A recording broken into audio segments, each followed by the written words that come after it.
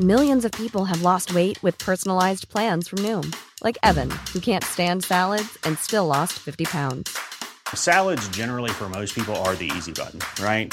For me, that wasn't an option. I never really was a salad guy. That's just not who I am. But Noom worked for me. Get your personalized plan today at Noom.com. Real Noom user compensated to provide their story. In 4 weeks, the typical Noom user can expect to lose 1 to 2 pounds per week. Individual results may vary. A lot can happen in 3 years, like a chatbot may be your new best friend. But what won't change? Needing health insurance. United Healthcare Tri-Term Medical Plans, underwritten by Golden Rule Insurance Company, offer flexible, budget-friendly coverage that lasts nearly 3 years in some states. Learn more at uh1.com.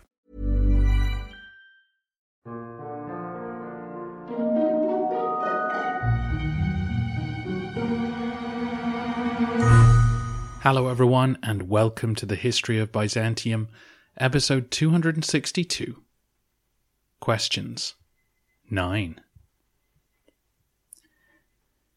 I was going to follow the sack of Constantinople with an episode about the experience of enslavement during the fall of a city, but I got so many questions about the Fourth Crusade, I thought it would make more sense to dive right into those now, while the siege is fresh in your memories. There are many, many more questions to tackle in future episodes. Thank you all for the amazing response. So I think we need to address the big questions first.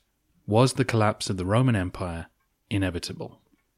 Listener DN asks this, saying even without the Fourth Crusade as a catalyst, it feels like the empire was collapsing on its own. Since Andronicus took power, there have been more and more rebellions with different parts of the empire declaring independence, while listener B queries whether the Komnenoi had simply been holding back the tide of decline that began at Manzikert.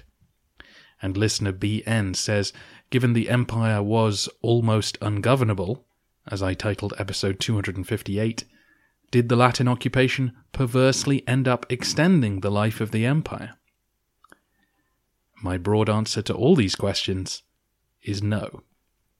No, I don't think the fall of the empire around the beginning of the 13th century was inevitable. I think the Fourth Crusade was a one-off event that could easily not have happened, and that had it not happened, the empire would have recovered. Before I elaborate, I should say that the biggest clump of questions which I received were basically asking about the almost ungovernable state of the empire.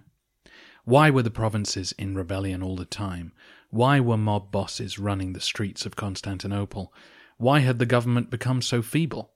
Why was the army in such a state? And so on. I will be addressing these questions across a series of episodes, so if you feel my answers today are lacking such details, don't worry. So yes, the Roman Empire was in the grip of a serious crisis. The Komnenos family had done a good job of getting everyone to accept their right to rule, but once they were gone, there was no one, seemingly, who could command the same level of respect. So provincial strongmen were refusing to cooperate with the government, which led to an endless string of wars and declining tax receipts. But none of these provincial rebels stood a chance of taking Constantinople. So it was just a matter of time before someone got a grip on things and began to restore order. We've seen the empire in this state before, both in 717 and then again when Alexius Komnenos took power. On both occasions there were moments when it looked like the Roman government could only control its capital and little else. But Constantinople was such a vast metropolis that its gravitational pull would have reasserted itself eventually. An emperor would have emerged who could win the victories necessary to put a stop to the rot.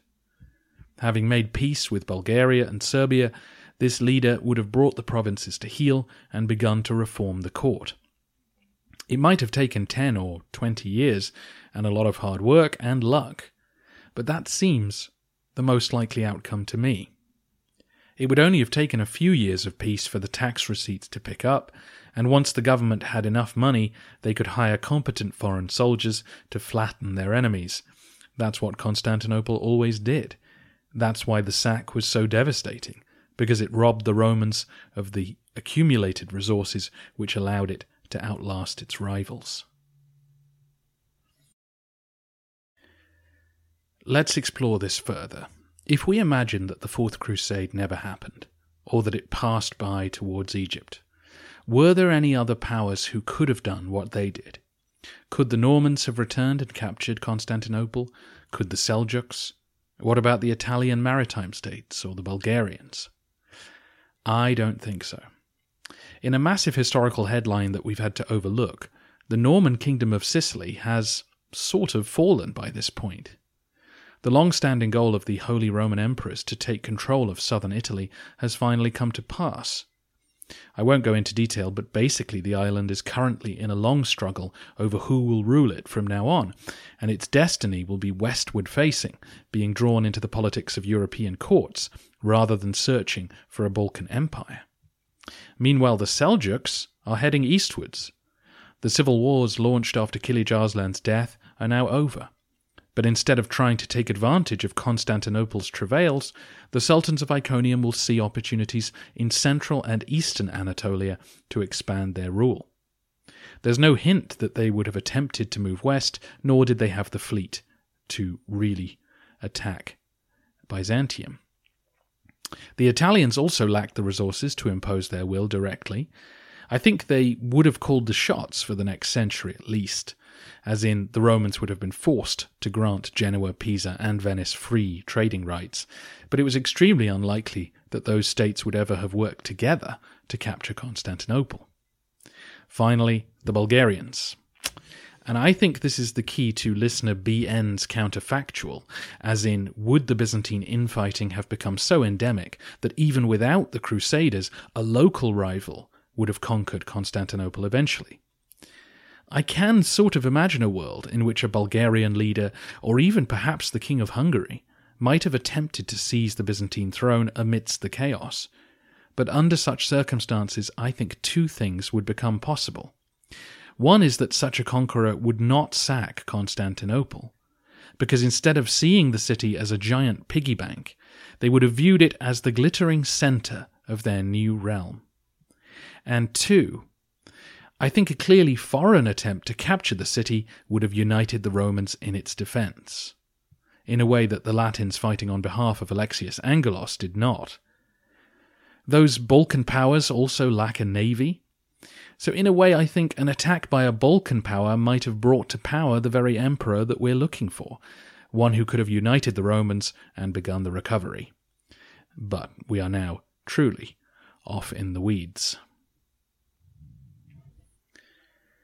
I think that as long as Constantinople stood, it would remain powerful. Its strategic position on the crossroads from east to west and north to south would always bring people and wealth to its door. The Romans would have had to accept a subordinate position in the international order for some time, particularly if another crusade wanted to pass by. But I see no reason why the Romans couldn't have recovered. I can say that with some confidence because the forces of Nicaea will restore the empire, suggesting that the native strength of Byzantium was there to be rallied. Listener B asked whether the empire could ever have recovered to the level it had been under Basil II, or whether something had been permanently lost by this point, assuming, of course, that the Fourth Crusade didn't happen. I think something has definitely been lost. I don't think the Romans were likely to get Cilicia or Cyprus back for a long time, nor do I think they were likely to annex the Bulgarians or Serbians. I think this post-Andronicus collapse probably meant that for the next century, those states would be too strong to subdue. I also think the chance of expansion in Anatolia was gone, though the Mongol invasions might have changed that. So without the Fourth Crusade, I think a recovered Roman Empire would be smaller than before and more vulnerable, but would still be the richest and most powerful state amongst its direct neighbours. Beyond that, though, the possibilities are endless. If the Romans continue to thrive, then the Ottomans may never have thought to turn west and set their sights on expansion into Europe. In that sense, I think the Fourth Crusade is a unique event, one that drastically changes the course of history and definitely paves the road for the disappearance of the Roman Empire 2.5 centuries later. So who was to blame for the sack of Constantinople? That's a key question on the minds of many listeners. Listener RR in particular asked a series of questions about how much we should blame particular individuals or regimes, but rather than go through all those, I will simply list the characters in order of the blame that I would assign them for the sack. Number 1. Andronicus Komnenos. No question. Not only did he destroy Manuel's family, but he ruined his own. He discredited the whole Komnenian project so thoroughly that he made it almost impossible for the Angeloi to command respect across the empire. His massacre of the Latins was extremely provocative and was clearly weighing on the mind of Enrico Dandolo during the siege. The Doge knew what would happen if he installed an unpopular emperor and then sailed away. Number 2, Enrico Dandolo. The Doge was the man who controlled the crusade. Without his fleet, the Latins were not going anywhere. If Dandolo didn't want to sack Constantinople, then it would have remained inviolate. I don't think he was ever in an easy position. I don't think he did it with malice, but he was the only man who could have negotiated a way out of the situation, and he chose to attack instead.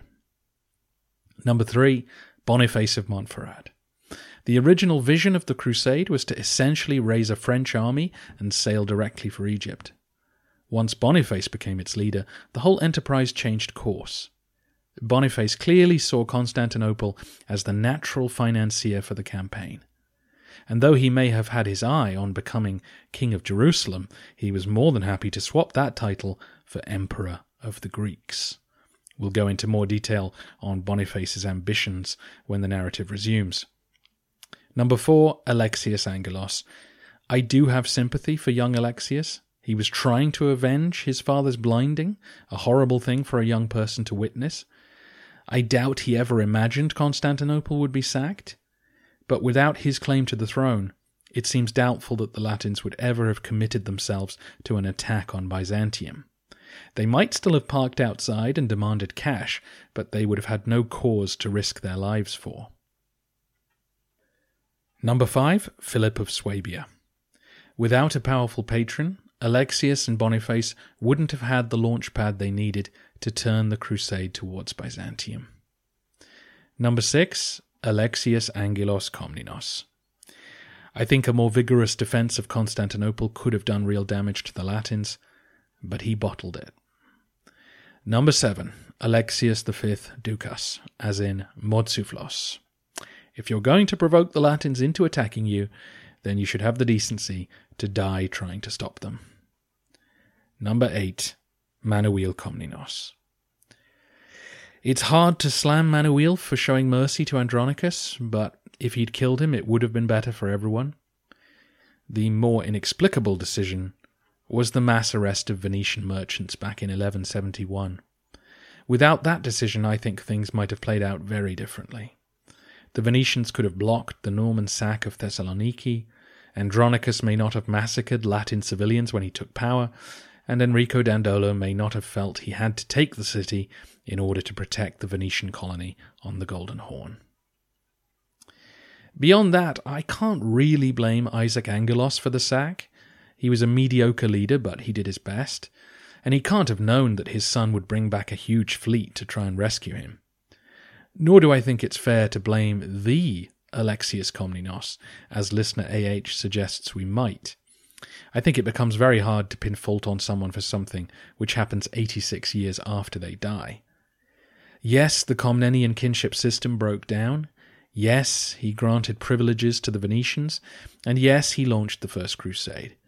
But all those decisions were made at a time of great crisis, and each paid off massively, ensuring that Byzantium recovered and became a major power again.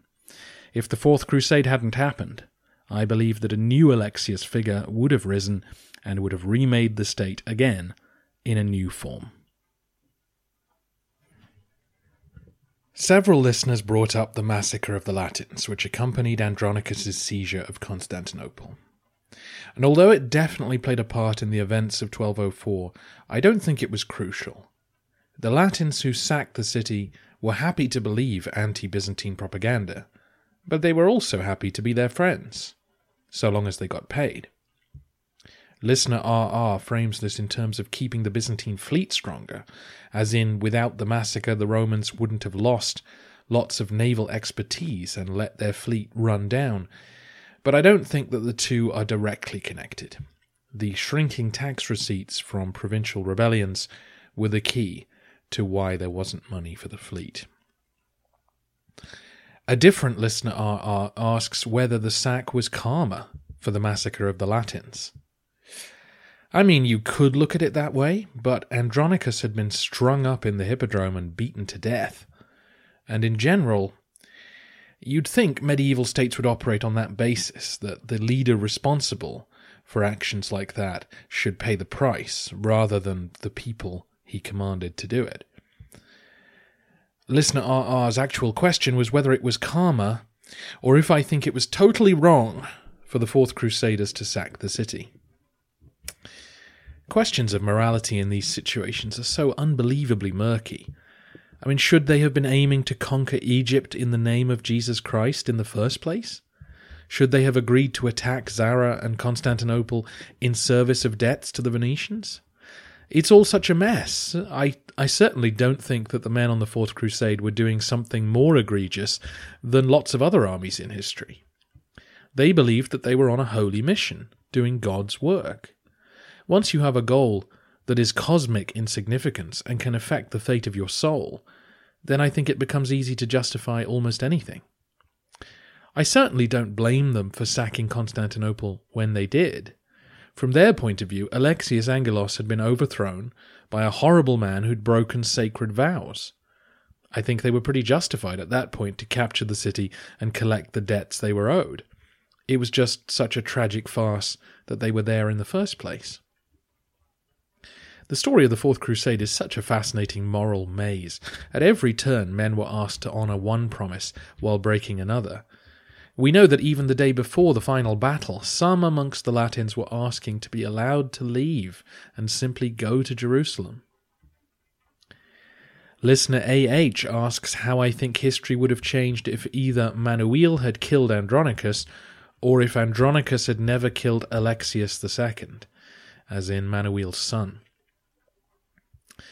I think some kind of conflict would have happened even if Manuel's son had lived, because Andronicus would still have promoted his own sons and favourites to the controlling heights of the state. Alexius II would have grown up like Basil II, surrounded by powerful figures trying to control him. Probably that story ends in bloodshed anyway.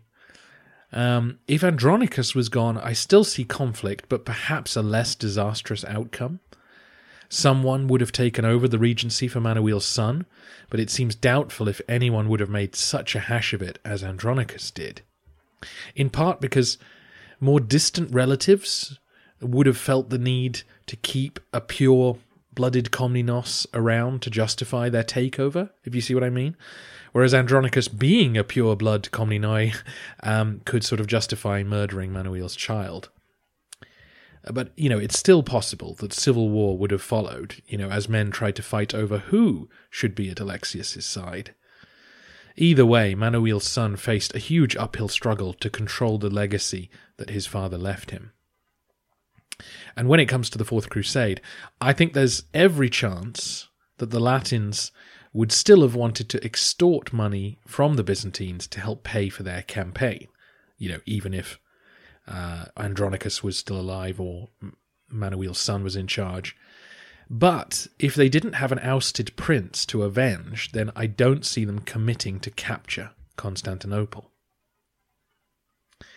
Listener KP wonders about the differences between the Arab siege of 717 and the Crusader sack of 1204. In both cases, the political system was in chaos. You may remember that there were 7 different emperors in the run-up to Maslama's attack. And yet the Byzantines seemed united back then when the attack began, whereas here morale was low and the response anemic. It's the context of the two sieges which makes a difference. As I mentioned in part 1 of the Fourth Crusade story, there's something comical about 1204. If it was a film, parts of it anyway, are like a black comedy. The Byzantines never really saw the sack coming. They kept viewing events through the lens of a civil war, and it wasn't until it was too late that someone said, hey, you know there's a foreign army camped just outside the walls. Whereas, if I made a film about the Arab siege, it would be like Independence Day. This gigantic alien threat slowly moving closer and closer, aiming itself at the heart of Byzantine civilization, ready to obliterate it. There was no doubt in 717 about what would happen if the Arabs won. Everyone would be killed or enslaved. It's not hard under those circumstances to maintain morale and convince people to risk their lives to defend the city. It's also worth saying that the majority of soldiers in 717 were native Romans, whereas in 1204 large parts of the army were not. The idea that mercenary soldiers give up at the first sign of trouble just isn't true, but in this case the foreign troops guarding the walls did not have a huge incentive to die for New Rome. Nor did the aristocrats, who felt they might be targeted by the emperor if they were too successful. It really was a toxic combination, and with the empire's cash flow draining away, there wasn't a sense that fighting for the Romans would bring rich rewards in the future. Finally today, several listeners objected to my assessment of the sack of Constantinople, specifically my downplaying of the tragedy of the city's fall and the way I pushed back on the crime against humanity line you can find in so many corners of the internet. Listener WP articulated things nicely. I'm quite invested in Roman history and am amazed at how an empire was able to maintain continuity for 2 millennia during some of the most politically unstable environments in history. To me, the fact that something this important to European history is finally losing its strength and relevance is at least a little worthy of some of the superlatives thrown at the Fourth Crusade. They then added, is that fair? When analysing the collapse and legacy of states and empires in history, should we judge the event primarily with a moral argument, such as whether the state had a positive impact on history or their downfall was karmic, or a political argument, such as how much impact the state had and how much was lost with their collapse? If I wasn't clear, I obviously think the sack of Constantinople was a bad thing. I wish it hadn't happened, and yes, it is sad that a political entity which had survived for so long has hit a very low point. I didn't feel the need to dwell on that because it seemed so obvious. In a way, my attention shifted to the comic nature of it all because that was a new emotion for me, having spent years, like most of you, viewing this as a great tragedy. As I said at the time, the whole thing also felt anticlimactic. It didn't feel like the fall of a great empire. It felt like a series of interlocking disasters culminating in a rather pathetic denouement. The Latins did sack the city, and obviously lots of people's lives were ruined. But that overwhelming sense of tragedy just wasn't there for me. The Byzantines failed to solve a series of problems, and their leaders kept running away. It's hard to describe something as a desperate tragedy when it's so farcical. If you keep abandoning your own city, what do you think will happen to it? I don't think the Romans deserved to have their capital sacked, but I think their leaders let us all down, and basically allowed the Latins to take the city. That's quite a different emotional context from the one I'd always understood.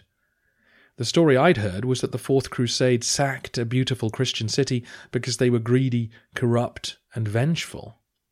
And that's not what I see here. I think many of the men on the Fourth Crusade were as much the victims of their leaders' stupidity as the citizens of Constantinople were. As for the crime against humanity, some of you will know of the great historian Sir Stephen Runciman, who wrote extensively on Byzantium and the Crusades.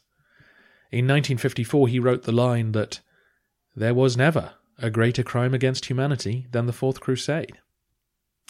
That sense of Christians betraying other Christians and laying waste to something wonderful in an ignorant cause has left a powerful legacy. I put that phrase into Google, and it took me about 3 clicks to find an article mentioning Hiroshima in the same breath as 1204. That's what I felt a strong need to push back against, The sack of Constantinople was not Hiroshima. It can't even be compared to the sack of cities in its own century, let alone the horrors closer to our day. Constantinople was badly burnt, its treasures were stolen, and its people were heartbroken and miserable, and that's a tragedy, certainly. But there were no massacres and no attempt to erase Roman civilization. The Latins moved in and began to administer the empire. Byzantine men and women went back to work for this new regime. No one was banned from speaking Greek or worshipping in orthodox ways.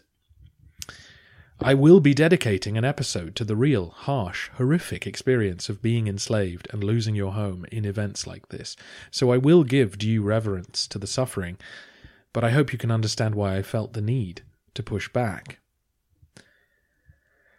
I also think that the tragedy of 1204 is always viewed in the context of 1453. It's clear to us that the reason the Ottomans were able to wipe out the empire is connected to the Crusader sack. But that hindsight is not entirely relevant to our step-by-step narrative analysis. In 1204, Roman civilization was very much alive. Lots of Roman people had not been conquered, and plans to reform the empire were underway. I think my perspective may also be different to many of you, because I no longer view the narrative from 1204 onwards as some depressing backwater. I view it as very exciting and interesting because I know nothing about it. I'm also desperate to find the time to learn more about Byzantium as a whole. I want to produce many more Byzantine stories exploring lots of different aspects of Roman life, so I don't feel that I'm saying goodbye to the Romans anytime soon. I think some listeners also objected to me pointing out that the Romans had sacked many a city, started many a fire, and looted many a palace over the centuries, on the grounds that perhaps Constantinople was better or more significant than those places, therefore its loss is more tragic. Which brings us back to listener WP. When analysing the collapse and legacy of states and empires in history, should we judge the event primarily with a moral argument or a political argument? This might be one we need to revisit another day, because my slightly boring answer is that I don't think we can do either, because it's so subjective. I've adopted a tone of measured neutrality in imitation of Mike Duncan, because I really enjoyed his style. But this podcast is shamelessly pro-Roman. It tells every story from the Roman point of view and sees the raping and enslaving of non-Romans as positive developments, whereas the reverse is sad and depressing. There's nothing objective about that. So I don't feel comfortable making value judgments about different civilizations. I think we have a tendency in the modern West to look at things through the lens of progress. What did a particular civilization invent or accomplish that led towards the modern world? But that is a very modern, Western idea. I would prefer to talk about the major role that Byzantium played in world history. Whether it was good or bad, I'll leave up to you. After this sack, the Romans will play a less significant role in events, but I'm choosing to enjoy the minutiae rather than dwell on what has been lost. Next time, more questions. The next batch will be more specifically about the details of the Fourth Crusade narrative. And remember that if you strongly disagree or strongly agree with things I've said in this episode, I will eventually hold some Zoom chats with patrons where you'll have the chance to follow up on your questions or to argue with me or to point out where I've gone wrong, which could be really fun or really awful, which I think is even more incentive to become a patron and be a part of it. More details after each episode. That'll probably be in about a month's time. Thanks for listening.